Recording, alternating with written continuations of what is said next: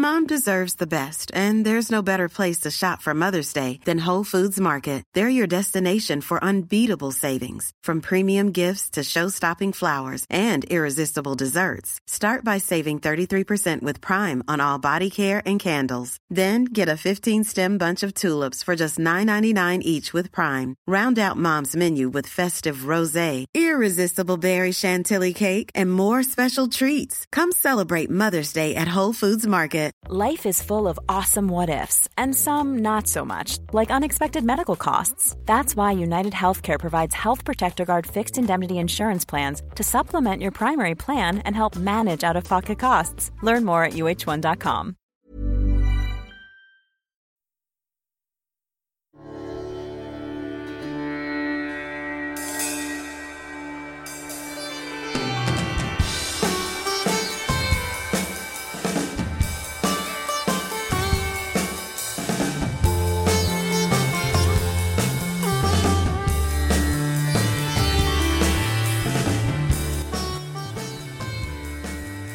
Hi there! Welcome to History in Retrograde. This is the podcast where we use the ancient art of astrology to help us better understand the past.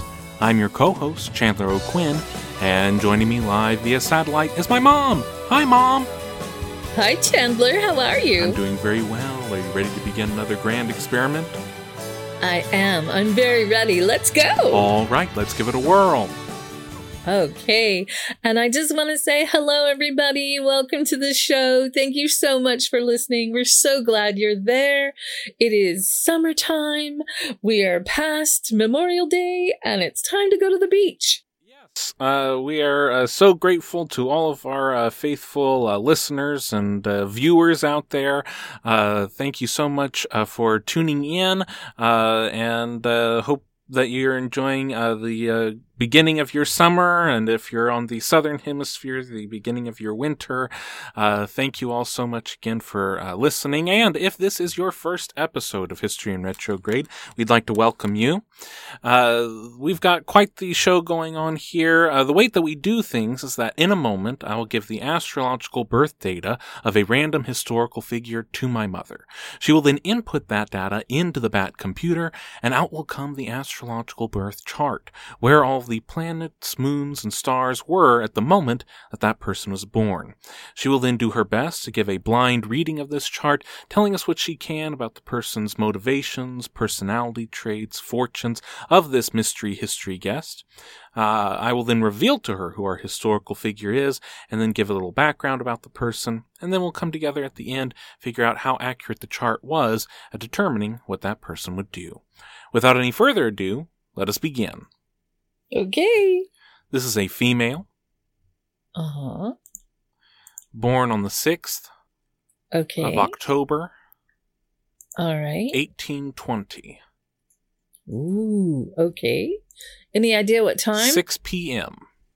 Oh, 6 p.m. That's so good. All right. And where in the world? The United States. Uh-huh. And what town? Oh, I'm sorry. It's not the United States. I went into... What? I don't know what happened there. It is not the United States. It is Sweden. Sweden, yeah. Okay, Sweden. Well, apparently Texas There is we an go. option. So is Wisconsin as an option for a country. That's interesting. Okay, I like it that Texas is an option. Okay, and what town? Stockholm. This one. Okay, let's take a look at this. So a female born on October 6, 1820, 6 p.m., Stockholm, Sweden. Well, all right then. Okay. Well, do you see this? Yeah. That's an interception, all right. It's big. It's the big interception. It's a very big one. Okay, so in this, because people who are in locations that are this far away from the equator, when you do the Placidus, Western tropical astrology with Placidus houses, it can have more than one interception. From what I'm looking at right here, we have Virgo and Libra both intercepted, okay, which means we also have Pisces and Aries both intercepted. Now, it is possible that this is, but see, that's Leo. But this is Leo also. Yeah. So, yeah. So we don't have a house cusp for Virgo, for Libra, for Pisces, or for Aries. So that is something to keep in mind. So that means we have 2 house cusps in Cancer, 2 house cusps in Leo, 2 house cusps in Aquarius, and 2 house cusps in Capricorn. You see that? Mm-hmm. Very, very, very, very, very interesting. I'm not sure that we've had anybody else that has 2 interceptions. But let's start with the planets. Okay, so we have Sun at 13 degrees Libra, Moon at 6 degrees Libra, Mercury at 16 degrees Libra, Venus at 27 degrees Leo, Mars at 9 degrees Scorpio, Jupiter at 15 degrees Pisces, Saturn at 9 degrees Aries, Uranus at 25 degrees Sagittarius, Neptune at 28 degrees Sagittarius, Pluto at 27 degrees Pisces, North Node at 22 degrees Pisces, Chiron at 0 degrees Aries, and the Ascendant is at 20 degrees Taurus. Okay. Oof. This is a lot. Okay. That's interesting. Okay. All right. So this is all the 12th house. You see this? Mm-hmm. So what I'm going to do, because this chart is so unique, is I'm going to open this chart in another window as well. But I'm going to put it in equal houses so I can go back and forth. Okay. Because I want to make sure that I can see everything there is to see here. All right. Okay, so this might help me interpret. Okay, because see, their midhaven is way over here in the 8th house. You see that? Mm-hmm. Even in the equal house chart, their midhaven is in the 8th house. In the Placidus, their midhaven is at the end of the 8th house. It's just there. Okay, so let's just start with the rising sign, which is Taurus, which is ruled by Venus, which is beauty, steadfastness,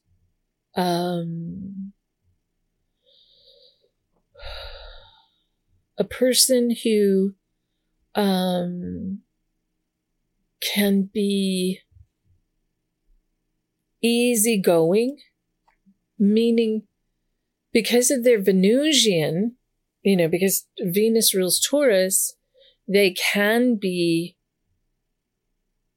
easy, slow to temper. But when you get to that temper, you have crossed the line that is going to get the bull. It's going to get the horns. You know what I mean? So they're in the Placidus house chart, there's nothing in the first house.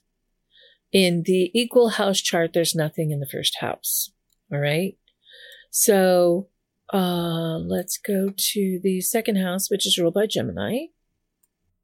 There's nothing in that house, but second house ruled by Gemini is also not going to give you a deep love of material things, because Geminis are more about the cerebral, the adventure, the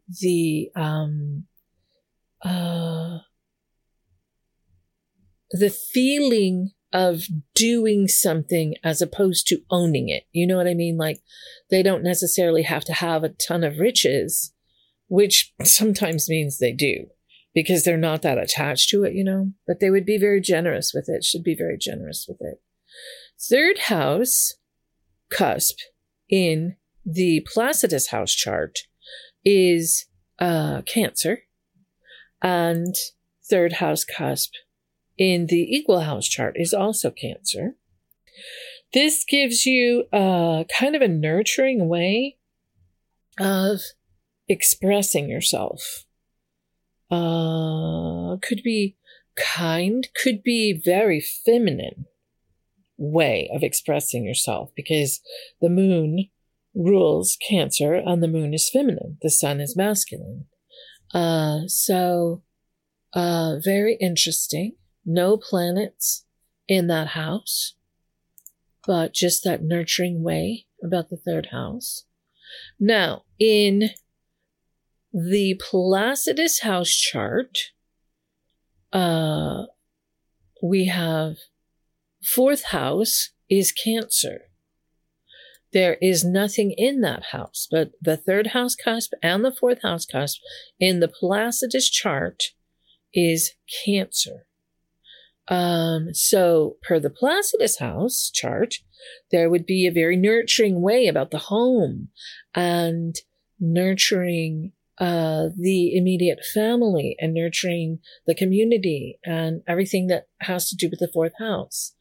Also being very emotional with your private thoughts and the things that you keep most private. There would be it would be an emotional situation, as opposed to, let's say, your fourth house cusp was Capricorn, which would be more controlling the emotions. In this situation, with the fourth house cusp in the Placidus house chart being Cancer, it would be more about the emotions. Okay.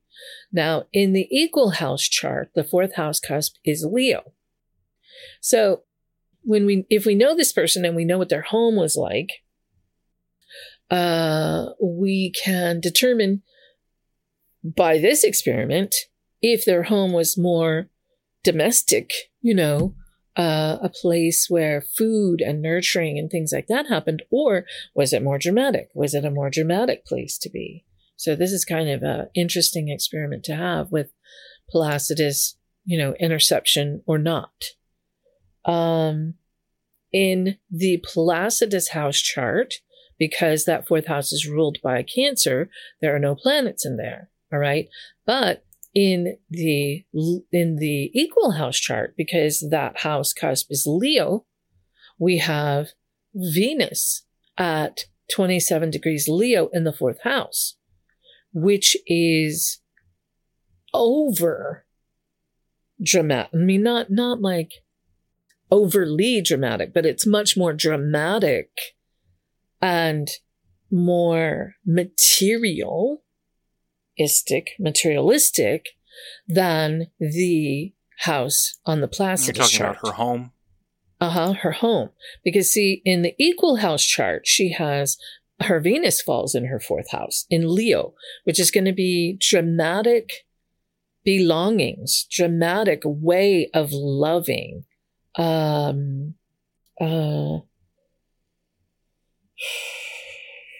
items. Your Venus rules how you love and what you love, So for a woman, it's how she shows her love. And Leos are known for being excellent gift givers and wanting to shower people with gifts. And she has Venus there, which would be gifty and also liking to receive gifts, and probably receiving a lot of gifts in her home from people.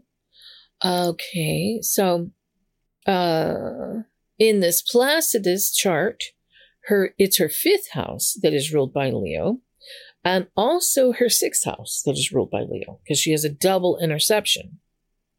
So in the Placidus house chart, her Venus falls in the fifth house in Leo, and that would make her double Leo-ish in that fifth house, because Leo rules the 5th house, and the sun rules Leo. So 5th house represents Leo things like leadership and entertainment and entertaining and fun things like hobbies and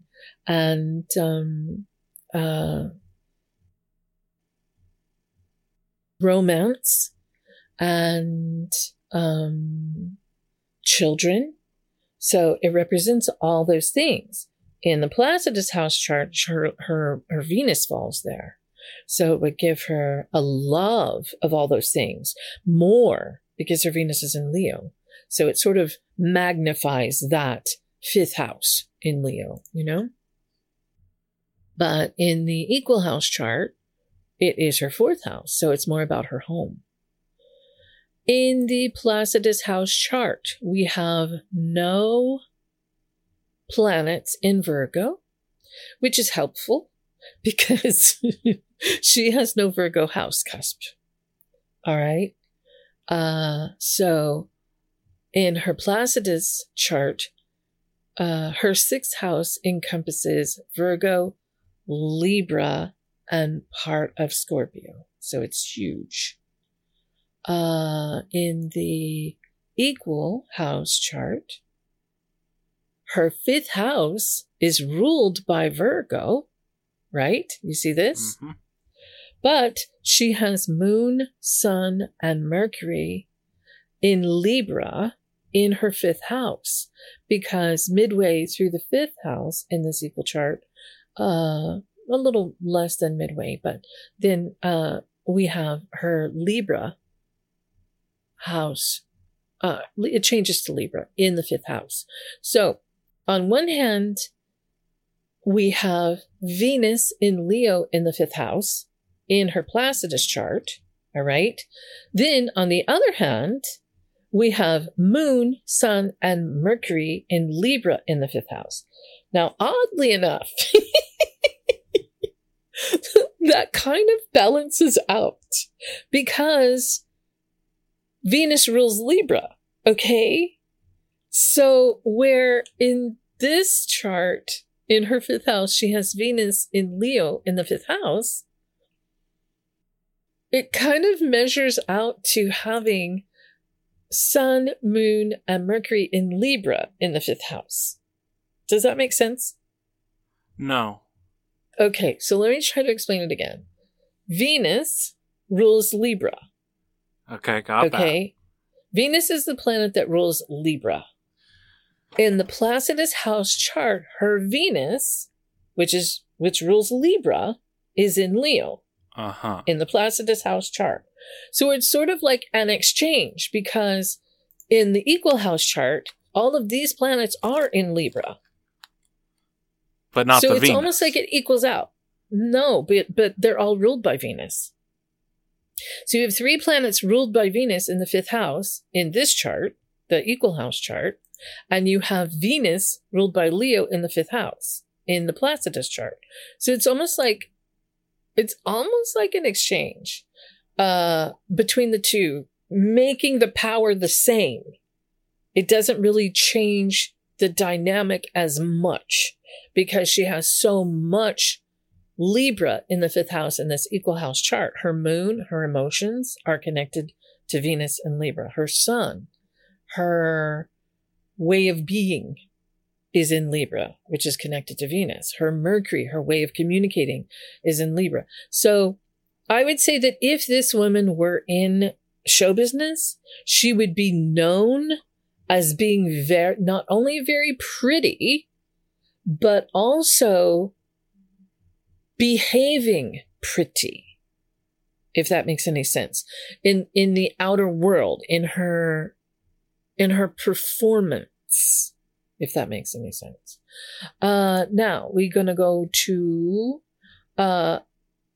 keeping in mind that all of these planets in Libra in the Placidus chart have to be activated by something else because they are intercepted. There's no house cusp. For you guys that are new to astrology, when I put this out on YouTube, you're going to have a lot better understanding by what I'm showing you on the video. All right. Now, in the Placidus house chart, her Mars is in Scorpio. In the Placidus house chart, all of these planets fall in her 6th house, which is work and day to day. All right.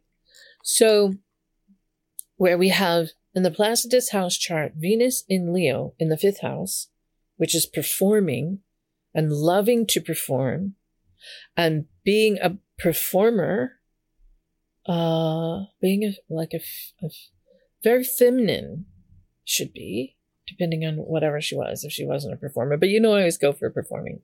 And then in the 6th house, Sun, Moon, Mercury, and Mars all in the 6th house, with Mars being in Scorpio and the Sun, Moon, and Mercury being in Libra. All right. This all is a very powerful 6th house of work. All right.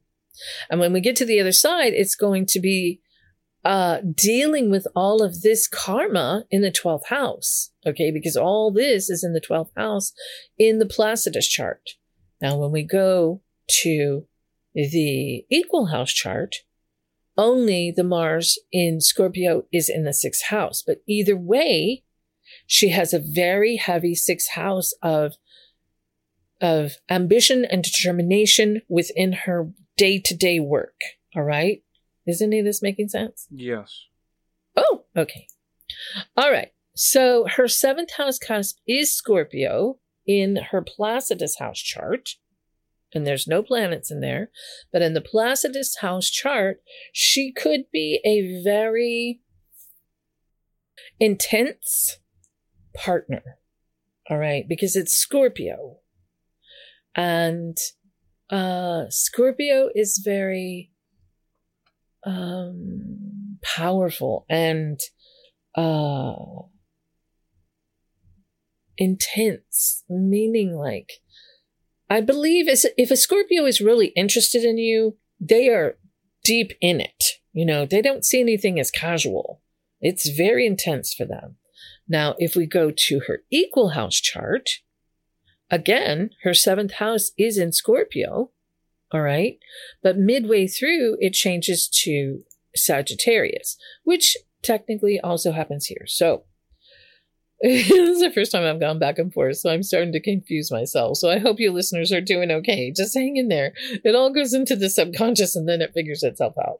But in her chart, with having Scorpio on that 7th house cusp, this person has two sides to how they deal with partnerships, because they have Mars in Scorpio, so they can be very into the relationship. But with Sag showing up halfway through, they could be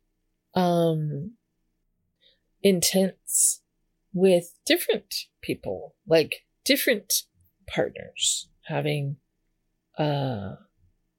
intense relationships with different people. Like you have an intense relationship with this one, and then that ends. And then you have another intense relationship and that one ends. And that's possible. But also we've seen in the past that when people have Sagittarius in their 7th house, they could be interested in people of a different culture or a different land, being from somewhere else.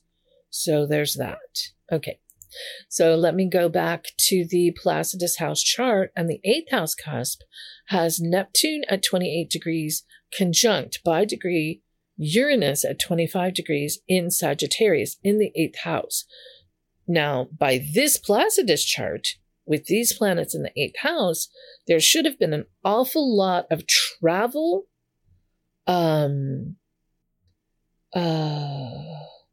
maybe even creativity through travel, and having Uranus there is unexpected. So that's unexpected legacy, unexpected. It could be unexpected inheritance. It can be unexpected situations with your partner's money. Partners possibly hiding money unexpectedly. Now I'm looking at the Placidus house chart. Let's see. Same thing for the equal house, because in the equal house chart, we have Neptune conjunct Uranus in Sagittarius in the 8th house.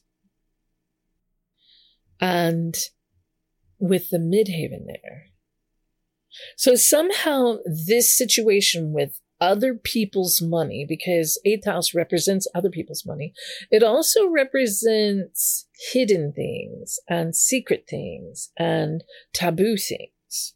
So something having to do with that. This person has midheaven in Capricorn, where she has this second house cusp where she's really kind of not connected so much to money.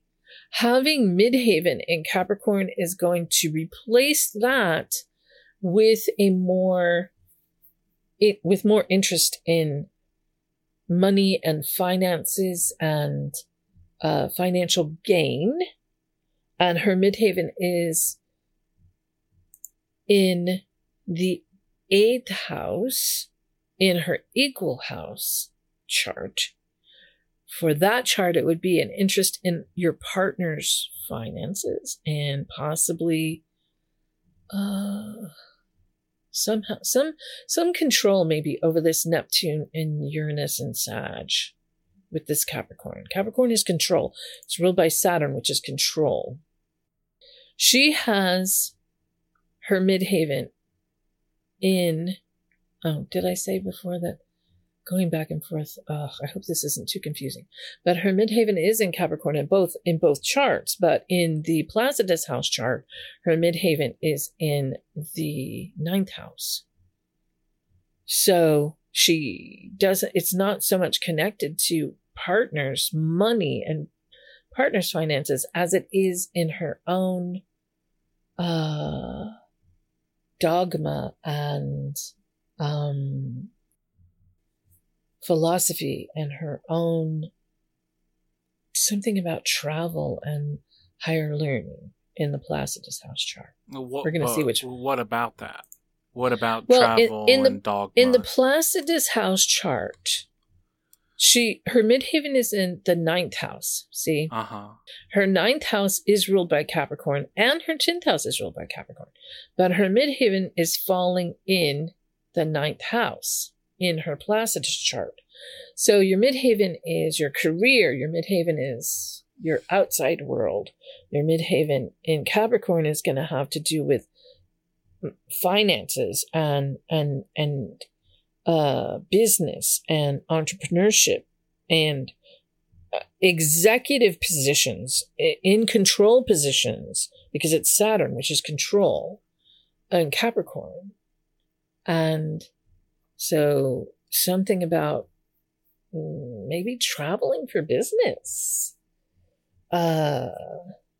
Something like that. Okay. And then her 10th house cusp is also in Capricorn, and it does change to Aquarius right there. See it, Chandler? Yeah. She has 2 houses in Capricorn, and she has 2 houses in Aquarius in the Placidus chart. So, 10th house, she's going to have to need, in the Placidus chart, she's going to need control over her career and have this kind of entrepreneurship about her. Now, in the equal house chart, she has Capricorn on the 9th house, and then she has Aquarius on the 10th house. And Aquarius on the 10th house is going to be more humanitarian with your career or totalitarian with your career. She, in the Placidus house chart, her 11th house is Aquarius and her 12th house is Aquarius. So 11th house Aquarius,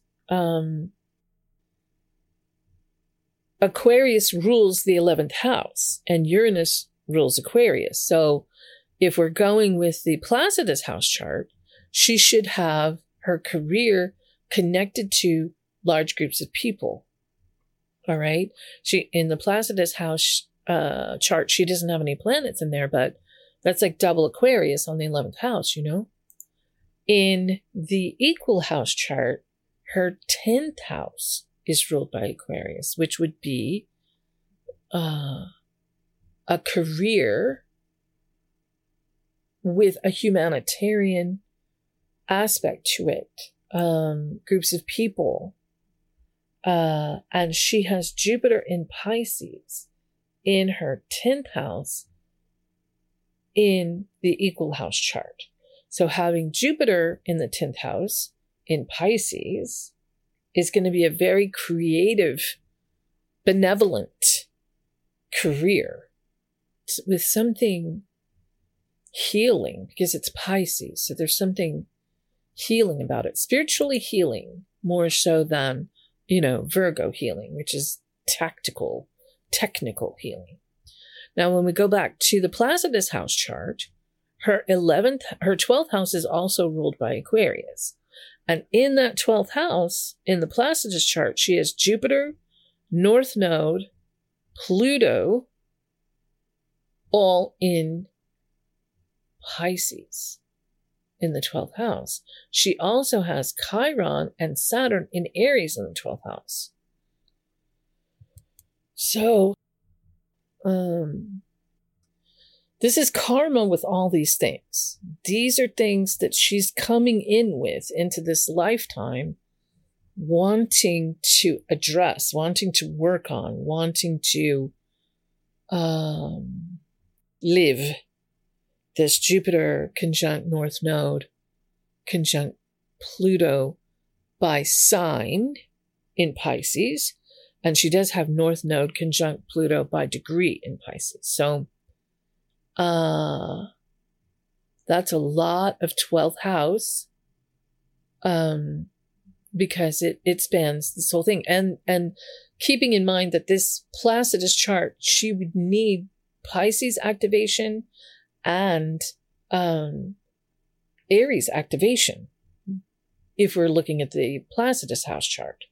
When we look at the equal house chart, we have Jupiter falling in her 10th house, but Jupiter at 15 degrees is conjunct by a wide degree North Node.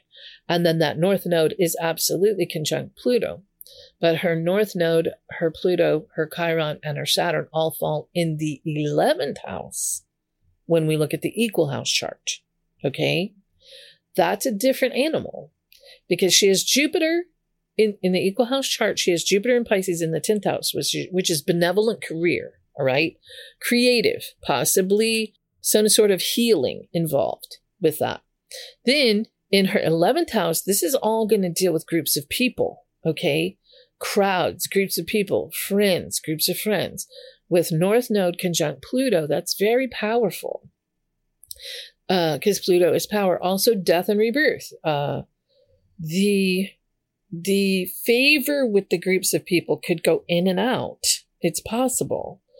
But she has to learn that because it's conjunct her North Node. And it's something about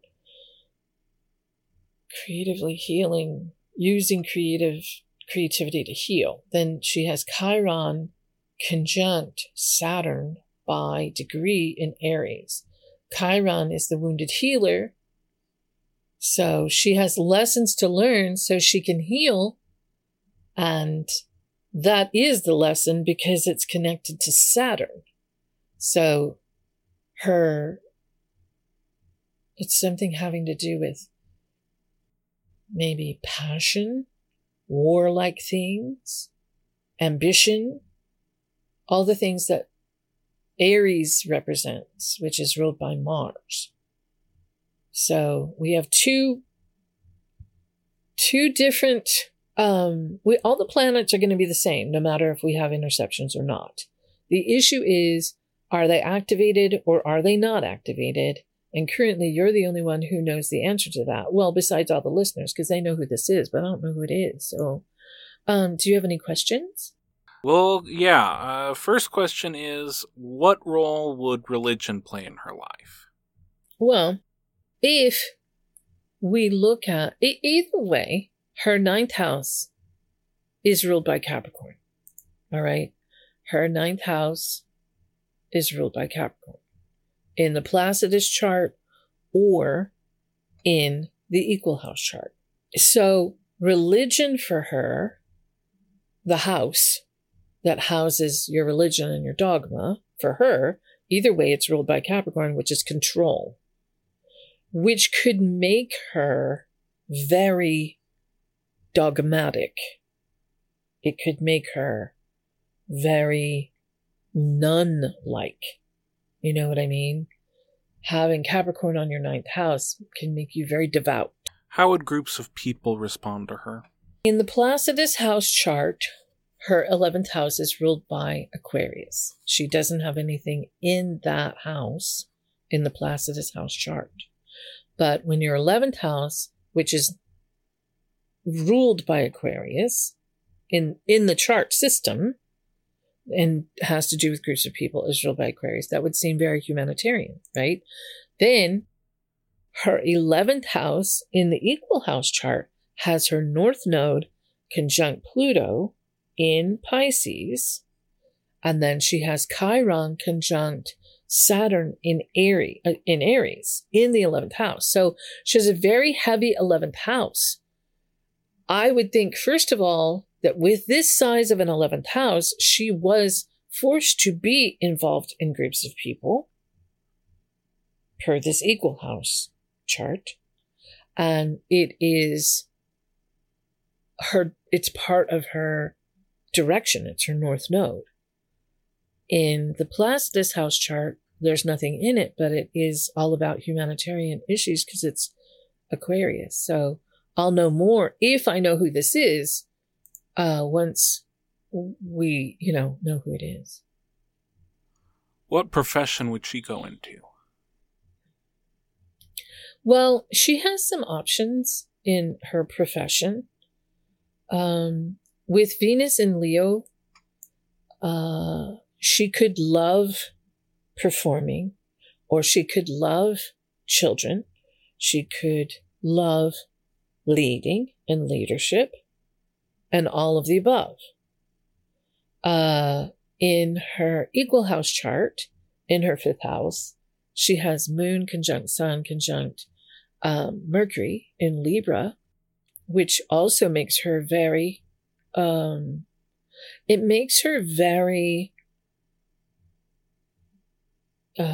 equal, balanced with regard to leadership things on one hand, if she is not in any kind of show business. If she is in show business, it would make her really talented and more than likely very pretty. She was known for being pretty.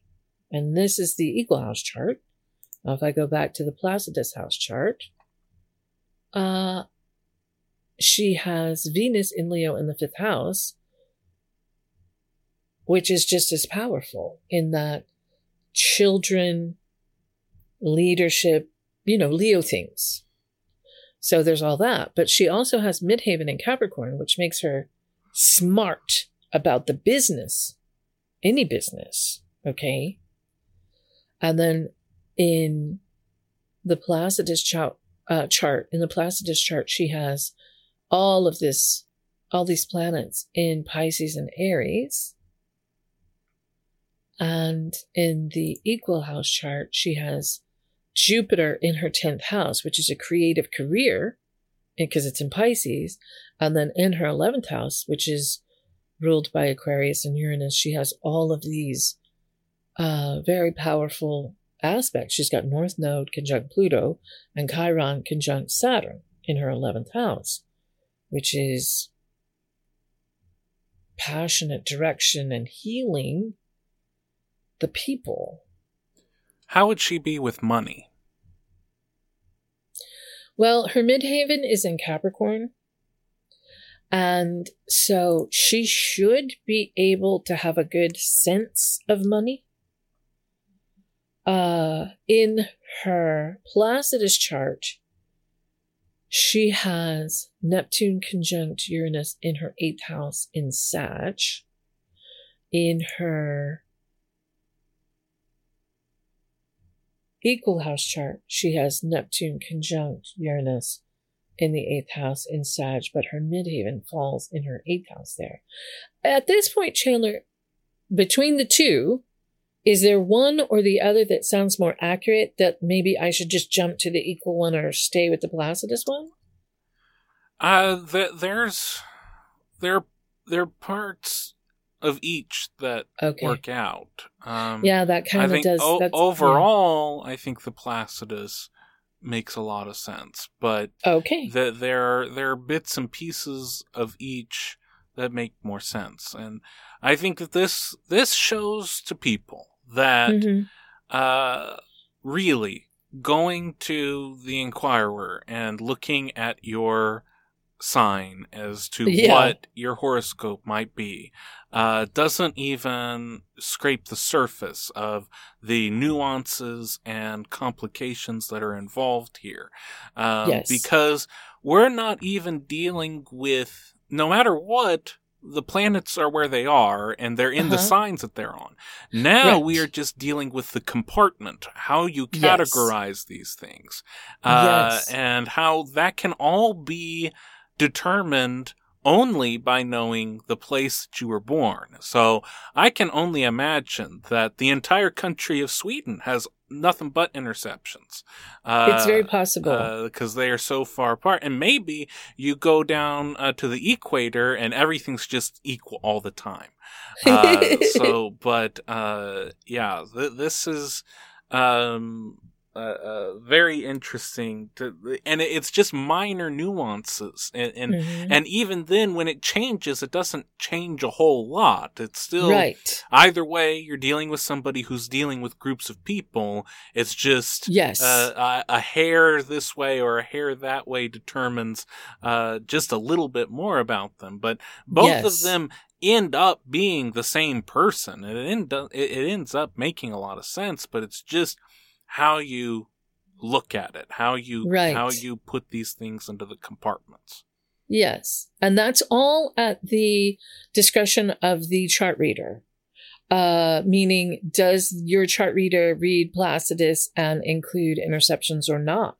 Because many chart readers do whole house signs, which start each house at 0, which means that your planets are going to fall in completely different houses. So there's a lot of information, but okay, well then let's just keep going and I'll keep looking at both of them just because this one is so interesting. And because it has a double interception instead of a single interception, that does make a big difference as to how things are assessed, meaning how do you access the Virgo and the Pisces? How do you access, Okay, so what's your next question? Do you have any other final first impressions?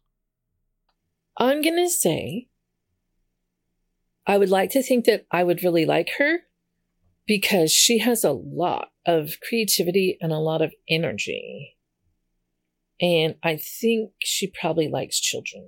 Unless she has the bad aspects of everything, then I wouldn't like her. But she definitely has a very dynamic chart, no matter how you look at it, She has a fairly, she does have these groups of planets on this axis right here, back and forth, between the 12th and 6th houses. So I'm going to wait and hear what you have to say and even see if I even know her. So I'm excited to find out who it is. Well, I think we're ready for a summary of our findings. First thing you said is that she'd be beautiful and steadfast. She'd be easygoing, slow to temper, but once made angry, then you'd need to watch out. Not a deep love of material things. Someone who values experiences and adventure over material things. Generous with her belongings. She has a nurturing way of expressing herself, very feminine, very emotional with her private thoughts. Possibly a dramatic home, a dramatic way of living, or of loving. A gift giver, someone who is showering people with gifts and who receives a lot of gifts in the home. She has a love of entertainment, leadership, and children. If in show business, she would be known as being very pretty and as behaving very pretty. A very feminine performer. Lots of ambition in her day-to-day. She would be an intense partner, romantic. Her intensity would be involved in romantic partners and in other partnerships. And she possibly has an attraction to a foreign culture when looking at a partner. Lots of travel in her life, creativity through travel, and an unexpected legacy connected to travel and other people's money.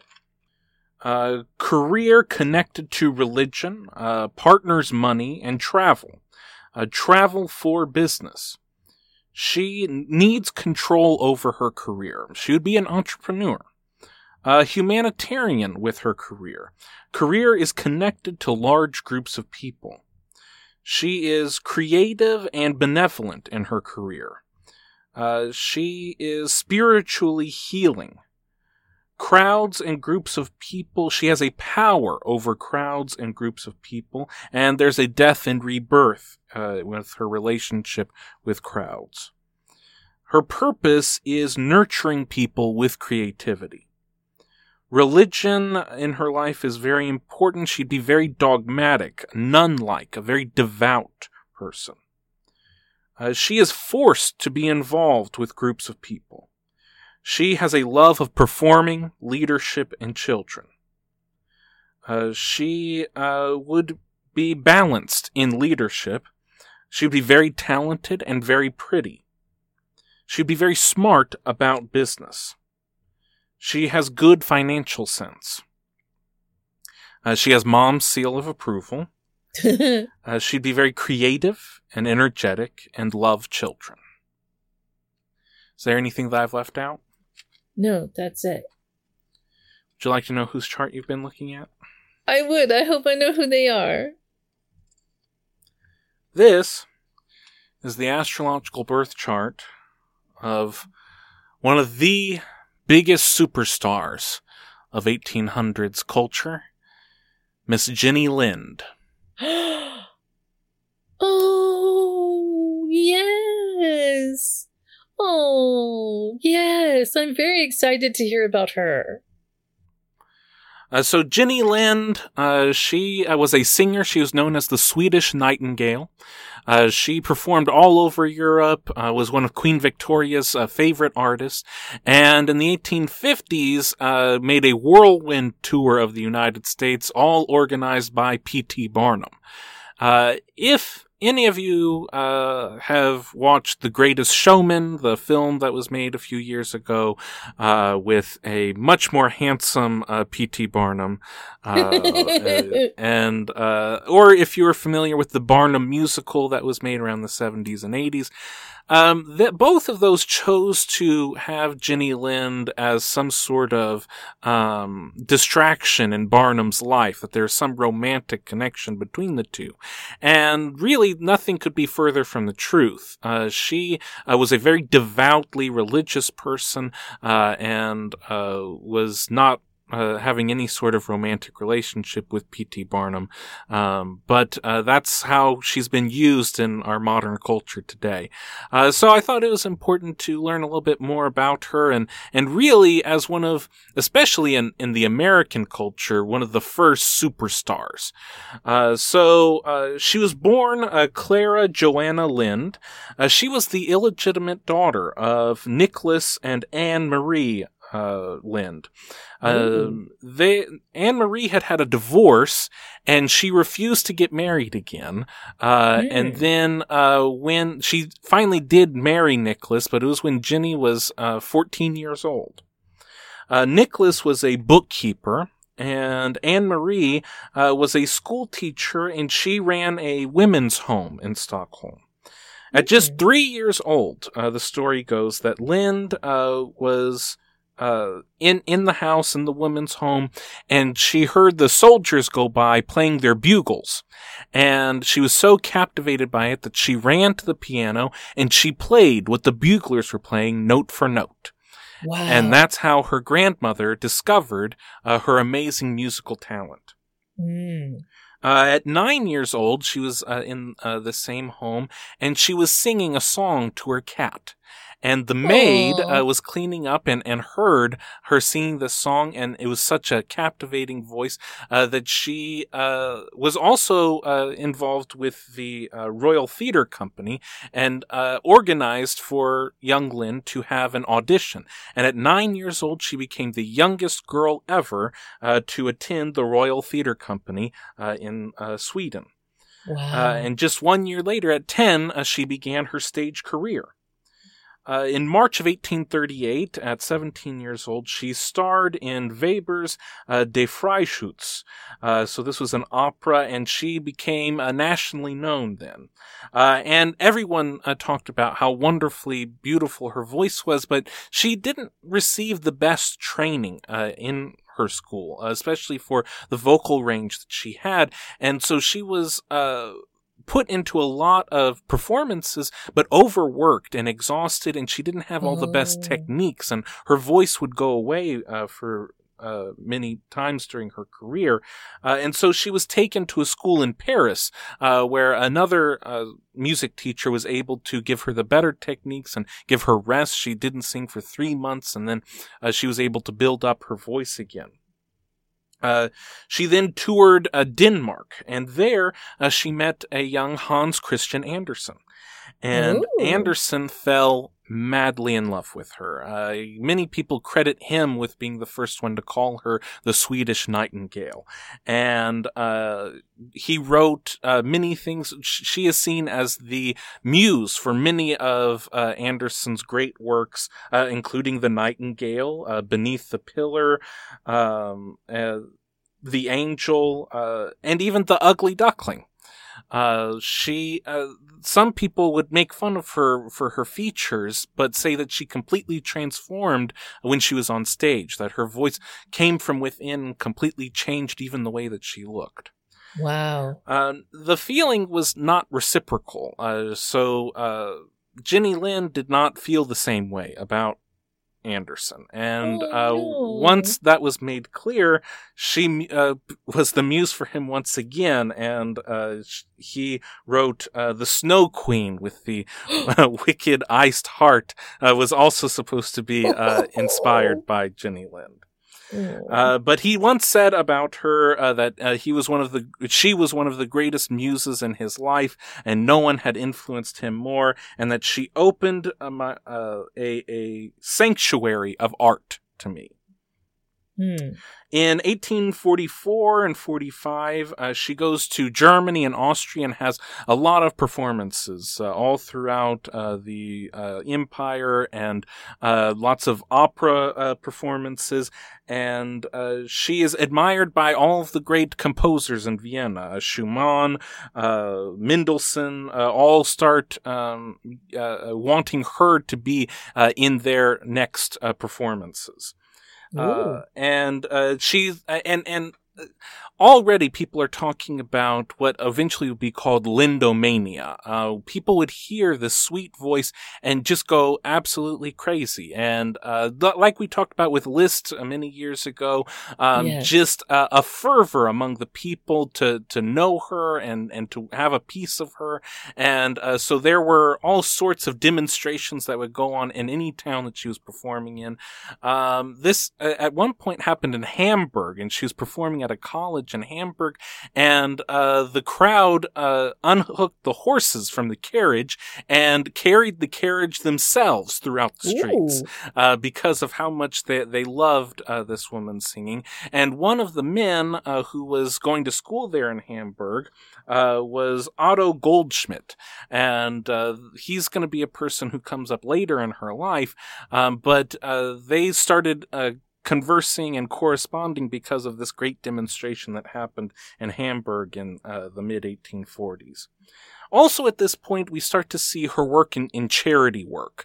Any money that she made, most of it would go back to her family to take care of her mother and her father. But whatever was left after that, she would donate to different charity funds. She set up schools, and she would give performances to people who could not afford to go to the operas that she was performing in. She was doing all of this entertaining throughout Germany and Austria, and all of these people were going crazy for her. And at the same time, she was sort of bridging this gap between the common people and the aristocrats. Both fell in love with her and her voice. And she was seen often being having dinner with the royal family in Austria, the Habsburg family. In 1847, she leaves the continent and goes to England. And in London, she already had a reputation before her, so Queen Victoria attended her debut performance. And Queen Victoria would attend every single debut performance for every new show that Lind would perform for. And absolutely loved her voice and loved everything about her, and loved how pious she was. Much like Queen Victoria, her religion was very important to her. This is a time where being a performer was looked at as being just one step above being a prostitute. Right. So for Lind to have this very pious mind and the way that she carried herself, everyone understood that about her. Really brought a new respect to the performing arts. In 1849, she had done about 2 years of performances in England, and her voice was very tired, and she also felt that the performing arts were taking her away from her religious studies. And so in 1849, she retired. And did not want to do any more performances. At her final performance, Queen Victoria, the whole royal family, was there in attendance. Mendelssohn had come, and he was also there. And there are some people who say that she struck up some sort of extramarital affair with Mendelssohn, but the evidence doesn't necessarily bear any of that out. It's just another fantastic story of what if these two got together. So she retired, and at that same time, P.T. Barnum, who was this great showman, this great promoter in the United States, but was known for the freak shows, was known for the bearded women and Tom Thumb. In fact, he was in Europe promoting Tom Thumb, and he wanted to get legitimacy for himself, that he's not just this circus guy, that he really, and in his private life, he preferred the more classical arts. So he wanted to bring one of Europe's great stars to America as a way of legitimizing himself, as a way of legitimizing the United States. There were some people who turned their nose up at the country, thinking that there are a whole bunch of hicks out there, that they wouldn't appreciate opera there. And so Barnum, for both his own reasons and for more altruistic ones, wanted to bring Jenny Lind to America. And even though she had retired, she looked at all of the money that Barnum was promising her and looked at all of the things that she could do with that money to help other people. She always wanted to found a performing arts school for girls in Stockholm.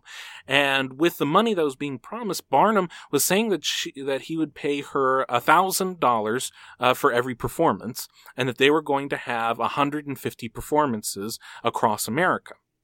Wow. That's over $150,000. And there were other people saying, Barnum, he's a huckster. He's this circus man. You can't trust him. And so she went with Barnum to the bank in London and saw him deposit the money into the Bank of London before she signed anything. And so that money was going to be there waiting for her. And she decided that she would agree. And so, and Barnum was also going to pay all the expenses, all the hotels, all the travel, and for servants and for the accompanists to come along with her. And so in 1850, they signed the contracts. And P.T. Barnum goes back to the United States right away because he starts what he does best, the promotion. He made Jenny Lind a household name before she had stepped foot on American soil. Through his billboards, through his handbills, through stories that he put into the newspaper, everyone knew who she was before she ever came. So by the time she did come in September of 1850, she crossed in a steamer, she came to New York Harbor, and it was a frenzy. There were 30,000 people there at the harbor waiting for her, and they were falling off the dock into the bay. They were trampling each other, just waiting to get a look at this Jenny Lind, who they had seen so much about and were so eager to hear about. And Barnum, of course, knew how to capitalize on all this. So the tickets, it wasn't just going to be regular ticket sales. Actually, Barnum is sort of the precursor to the Ticketmaster and the things that we have today because he auctioned the tickets off. And especially the first tickets. And that first performance in September of 1850, the first ticket sold went for $225, which is a humongous amount of money back in 1850. Later on, there were tickets that would go for $600, $1,000 a pop. Oh. And on top of that, of course, Barnum was the premier promoter merchandise. And you may think, well, it's 1850, what kind of merchandise? People would just start making things that had nothing to do with her and put her name on it. And we carry this into our very day. You can go into antique shops and ask if they have a Jenny Lind chair, if they have a Jenny Lind trunk, if they have a Jenny Lind couch, because even though they don't necessarily have anything to do with anything that she did, people just put her name on these things to give them more value.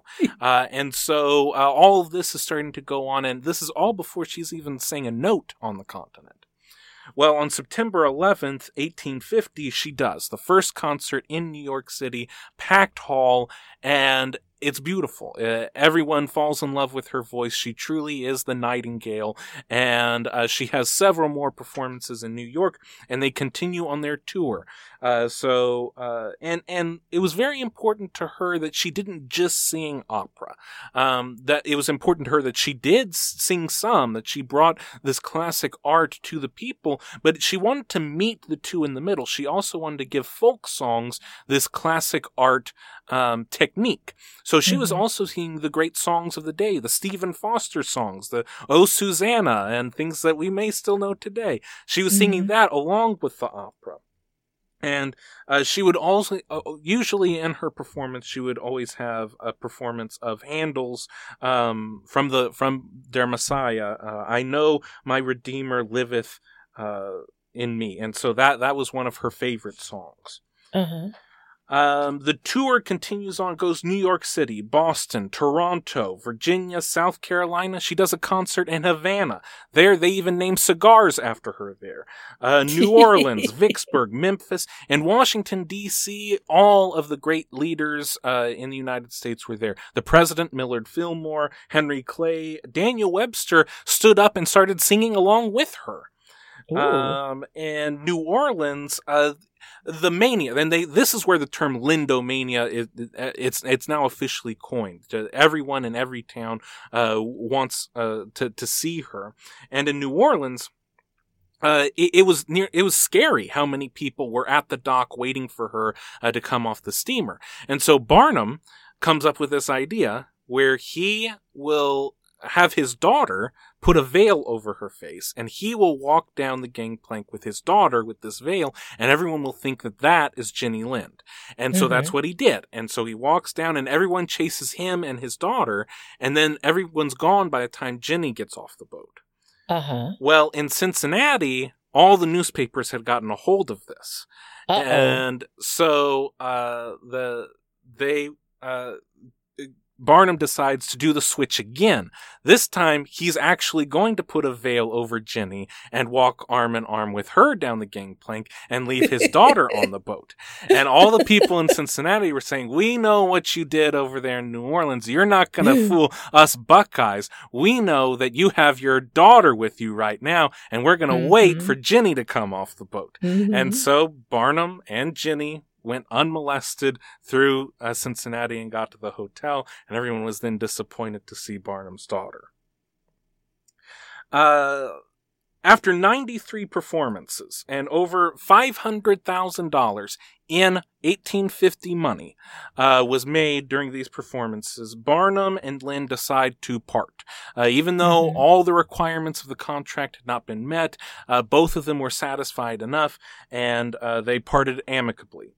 But she continues to stay in the United States, and she promotes her concerts herself. And all of this was to raise funds for all of the different causes that she cared about. There was very little of it that she was keeping herself. In 1851, one of her accompanies decided to go back to Europe, and she wrote a letter to that old German student, Otto Goldschmidt, about coming to America to perform with her, and he did. And the two fell in love, and they were married in 1852. Oh. There are lots of different reports about it was certainly a culture shock for Lind to be here in the United States. It was much different than what was going on in England and in Germany and in her native Sweden. And even within the United States, it was so dramatically different when you go from places like Rhode Island to places like New Orleans. And this being before the Civil War, slavery was a large part of the economies in the southern United States. And when you look at reports, there are people who say that she said a lot of racist things regarding the African American slaves that were kept in the South. But I haven't found anything that was something that she said directly. It was all, well, I heard it that she said this, and I heard it that she said that. So it's very unclear. What is clear is that she does end up donating money to Harriet Beecher Stowe, who wrote Uncle Tom's Cabin. And that in her performance in Boston, Stowe wanted to attend and was not able to get tickets, and so she sent one of her friends to try and convince the people in Lind's company to sell her tickets, and Lind, out of the goodness of her heart, just gave her the two best tickets anyway for free. And Stowe gave Lind a copy of Uncle Tom's Cabin, and Lind read that and loved the book and would donate to Stowe's cause of emancipation. So it's a complicated legacy, possibly, that she has, but eventually you have to go where the money is, and she was donating money to end slavery in the United States. Yes.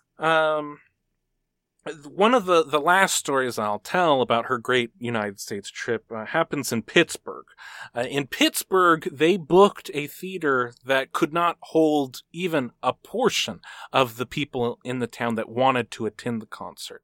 And the people outside the concert were so ravenous about trying to hear Jenny Lind that they made such a ruckus that you could not hear her performing inside the hall. And eventually they had to just stop the performance altogether. And Jenny was genuinely afraid for her life. And Barnum, he just decides to leave and take his company out, and he knows he's not going to be hurt. And so he leaves, but Jenny's still very afraid in the theater. And she was there for hours. And eventually they got a cab to come around, a horse and buggy cab to come around, and they took her out through the basement, dismantled part of the plank fence so that they could sneak her out and get out. Wow. And from that point on, she said that she would never perform in Pittsburgh again. Wow. So she makes this whirlwind tour all over the United States, Canada, Cuba, all over the place. And then she leaves the United States in May of 1852. She returns to Europe. She lived for a while. She had married Otto, and they were living in Germany. They had 3 children together. They moved to England for a while, and she continued her concerts, but she was starting to wind down her performances. She would not perform operas anymore. She would just do concerts, especially for different causes that she believed in. She continued her charity work. With that money that she made from her great American tour, she was able to set up that school in Stockholm for women performers that she wanted to. And she partnered with Otto. Otto would be the one writing a lot of these concerts and a lot of these performances, and she would work in both teaching people how to sing and also singing herself for a lot of these performances. And then in 1887, she passed away from a cerebral hemorrhage. She was living in England, and she became the first woman honored in the Poets' Corner of Westminster Abbey. And she was given a place next to Handel, who was the composer that she loved so much. The legacy of this woman, there again, go into any antique shop, look in any eBay, search Jenny Lind. You'll see dolls, you'll see trunks, you'll see cribs. We still use the name a Jenny Lind crib. There are so many different things that bear her name because of how many people just loved the sound of her voice, and even people who never heard her knew the reputation of her voice and her talent. There are ships, there are places still, streets all over the United States, all over Europe, Australia, the world, that bear her name. And she became a real icon for the Swedish people. And for a long time, I'm not sure if it is still the same today, but for a long time, the 50 kroner had her image on it. Wow. So she became a Swedish hero, and really a person renowned throughout Europe and the Americas for her great talent and her great charity, how much she loved other people. It is said that she donated over her lifetime $500,000 in 1850s money. Oh my goodness. So that gives you an idea of how much she made in her lifetime, how popular she was, and then her tremendous generosity to all these different causes. So just a truly remarkable lady and a great performer. And I think that there are a lot of things in this chart, in both of these charts, however you compartmentalize everything, that make a lot of sense to who she was. Yes, very much. I'm interested in the accuracy of her time of birth also, because a lot of times I think that people give very well-known singers Taurus rising, because Taurus rules the throat chakra and their voice. And you do have Taurus rising, Chandler. So your voice, for everyone who knows you and everyone who listens to you, can hear that your voice is very distinct. You have a very wonderful voice. So in this situation, I can see why maybe she does have Taurus rising. But what I'm wondering is, because of her level of donations, if she didn't have Aquarius on her second house cusp, because people who have Aquarius on their second house cusp tend to be absolutely humanitarian with their finances. You know what I mean? There's a lot of things that make sense in her Placidus chart, because of the planets that she doesn't have access to and how many people were involved with her fame as not necessarily her, you know, everything that instigated the next step on the path was created by someone else. She maintained it and she did all of the things, you know. But I'm wondering several things about this. I think that this is a wonderful historic person, and I love it that she was so humanitarian. And what a lovely, lovely person. I mean, no matter how you look at it, even if you're just looking at the planets, you know, having Jupiter conjunct North Node conjunct Pluto in Pisces the sign that is known as the musician, the muse, the performer, as far as the creativity is concerned, the songwriter, the poet, the singer, and then having all of these planets in Libra, which is beauty and sweetness, and lovely Venusian things, the beautiful side of Venus, and then having Venus in Leo, which is performing, which is a love of performing, it's it does really fit. The one thing I would be interested in is again with her moving everything to where we put Aquarius on her second house and how everything might fit, with that being done. Well, that might be something that we look into in the future. I think that as it stands right now, there's so much that makes a lot of sense for who she was. Even you look at the stuff about her purpose being connected to travel and other people's money.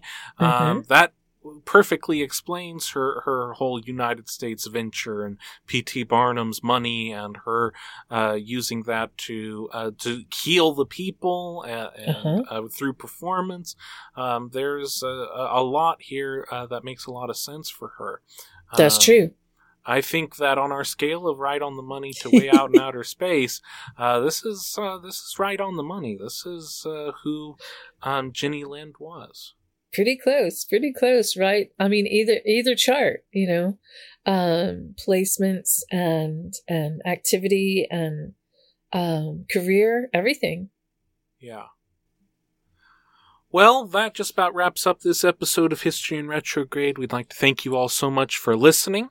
If you'd like to reach out and support the show, we have all of our social media links posted in the show description. Facebook, Instagram, YouTube. We have new episodes, not necessarily newly recorded, but they're new videos of our first season episodes coming up every week. So please take a look on our YouTube channel. Like those episodes, subscribe to the channel. Every bit helps us in growing the channel. Also, if you would like to support the show in another way, we have our link to our PayPal account on our show description. Every little bit helps us in producing a better quality show and expanding our audience. And if you would like to be your very own Mystery History guest, we can make that happen.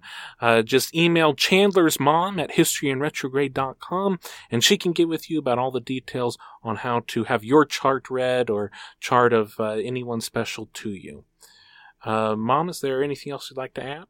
Yes, I just want to say how much fun I'm having chatting with all of you and working with you on your charts and your transits and your synastry, which is you and another person. I love it. I couldn't be happier with everyone that I have interacted with. I really enjoy it.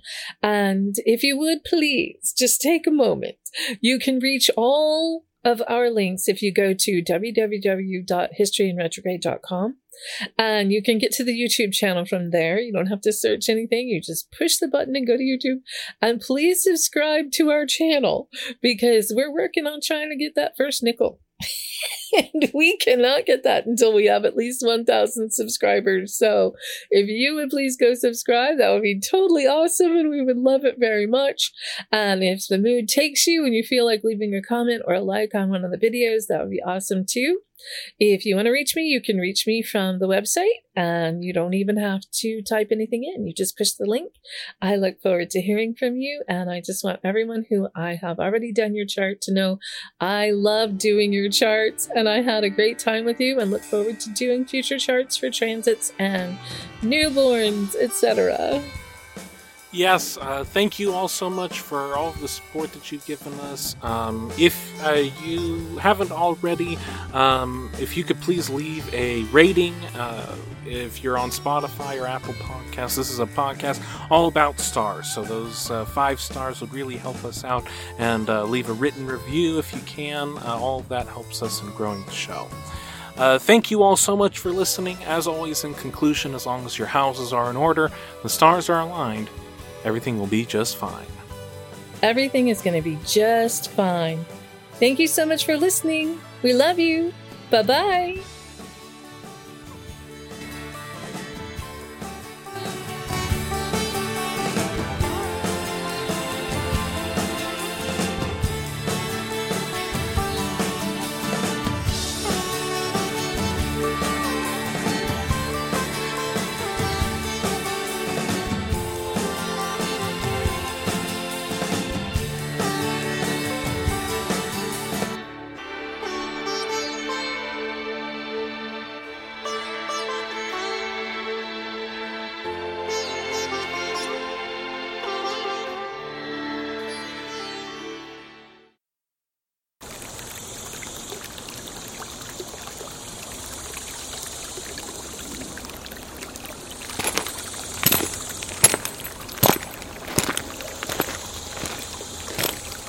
Salal Creek Studios.